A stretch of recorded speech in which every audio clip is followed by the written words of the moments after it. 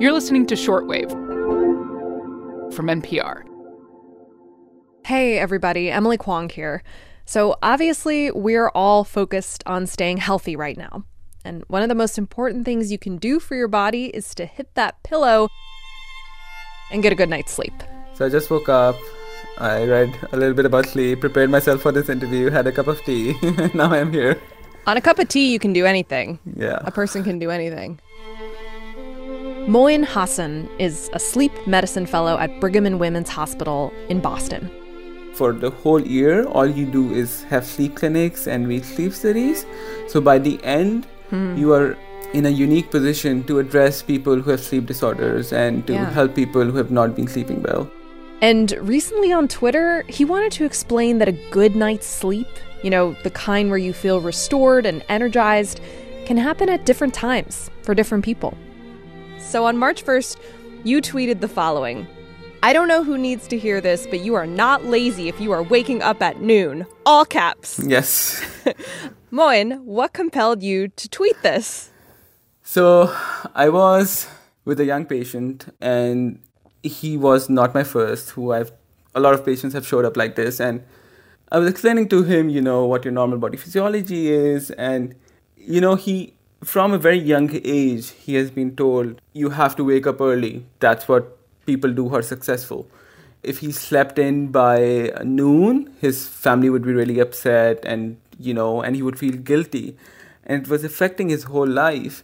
And when I explained to him that, look, this is your normal body physiology. You have a delayed circadian sleep phase, which basically means that your body clock is designed that you sleep late and wake up late. The best thing for you to do is to follow that, right? And he actually, I think I could sense the relief in his face, a physician telling him it's okay. It's not something bad. It's not something taboo. You can do this. Moin's Twitter post about that patient went super viral, and his explanation for why some of us have a delayed circadian sleep phase resonated with thousands of people. So this episode, Moin Hassan on sleep schedules, the way our body clocks differ, and why sleep is so important for your immune system and for staying healthy, especially now.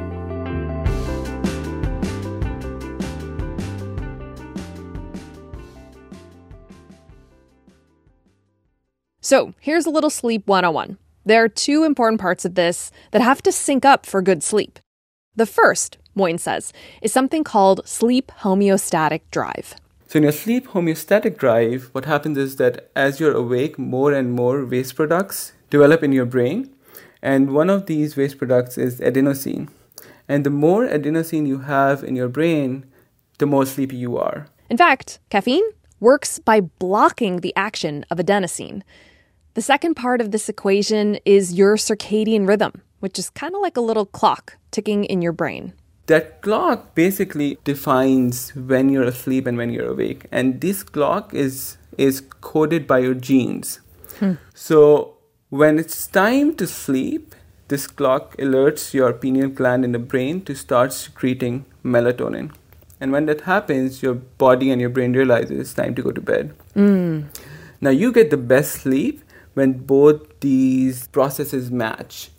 So in a person who's a late sleeper, their melatonin release is later than me or you. For example, people who go to bed at 10 p.m., their melatonin is being released later in the night. So even though they go to bed at 12, they cannot fall asleep. They fall asleep by 2, 3 a.m. and then have to wake up at 7. So they're basically functioning on 3-4 hours of sleep, which is not optimal. So my brain's like garbage can, it should get full when my brain clock strikes bedtime. Yes. Those two things are happening, but not everyone works that way. Yes. So basically in most people, what's happening is that when you wake up in the morning, so this clock is like an old grandfather clock, It needs to be synced every day. So what happens is that every morning when you wake up, light hits your retina and actually communicates to your suprachiasmatic nucleus and tells it it's daytime, and it kind of syncs it to the day. But in certain people, this clock makes you feel sleepy later. And so if these people try to sleep during normal hours, they will have a harder time falling asleep and they will have poor sleep. And what decides whether your body prefers one over the other? Because you mentioned that the clock is decided by your genes. So what scientists think is that why this clock was developed was because we needed to sync ourselves to light and day, because humans are diurnal. That means that they sleep during the night and they wake up during the day.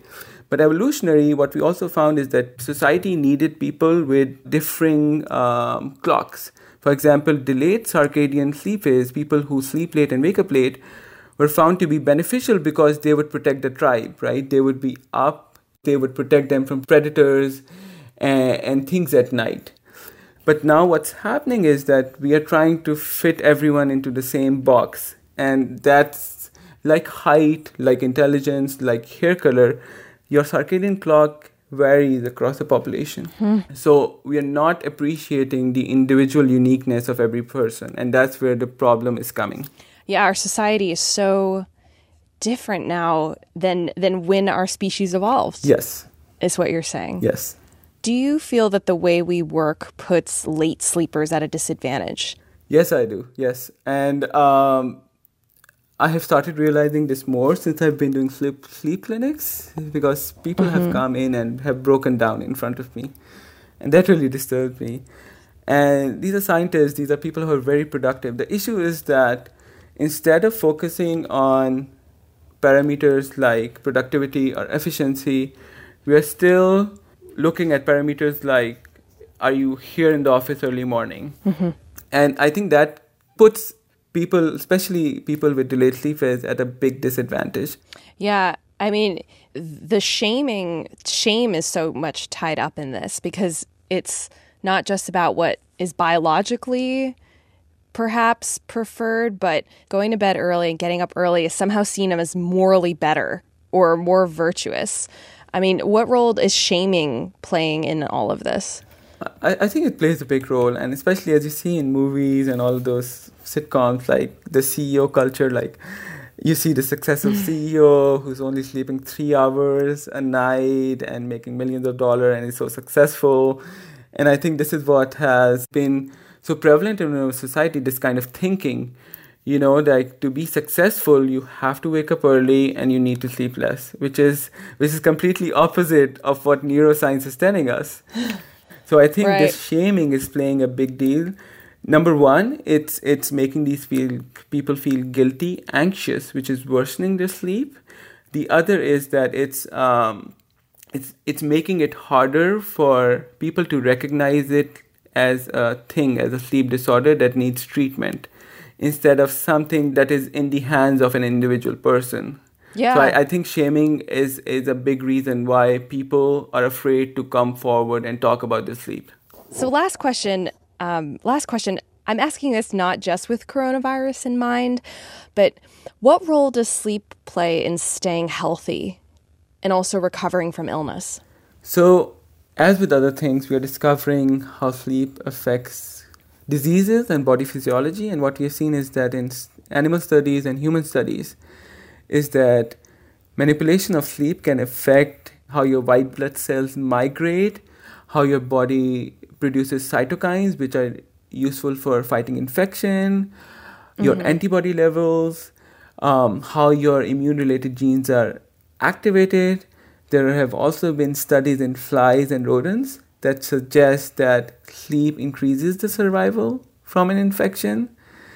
And there are several studies in humans that indicate that sleep loss increases the susceptibility to infections. So, I mean, at a time like this, I guess it's even more important that people are getting really good night's rest, huh? Yes. I think it's important. I think what people need to realize is that sleep is not a passive process. It's a dynamic process that's associated with metabolism. It's associated with the release of hormones. It prepares you for the next day. It helps with memories. It helps with growth.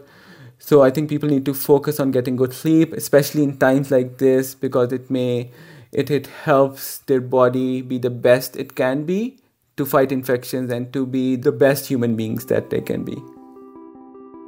Moin Hassan, a sleep medicine fellow at Brigham and Women's Hospital in Boston. Check out his Twitter account for more on his work. We've got a link in our episode notes. If you are looking for more coronavirus news, NPR has a new daily podcast for just that. It's called Coronavirus Daily. with new episodes every weekday in the late afternoon. And of course, you can follow our coverage on your local public radio station on air or stream online. If you don't know yours, we'll put a link in the episode notes as well. I'm Emily Kwong. Thanks for listening. We're back tomorrow with more Shortwave from NPR.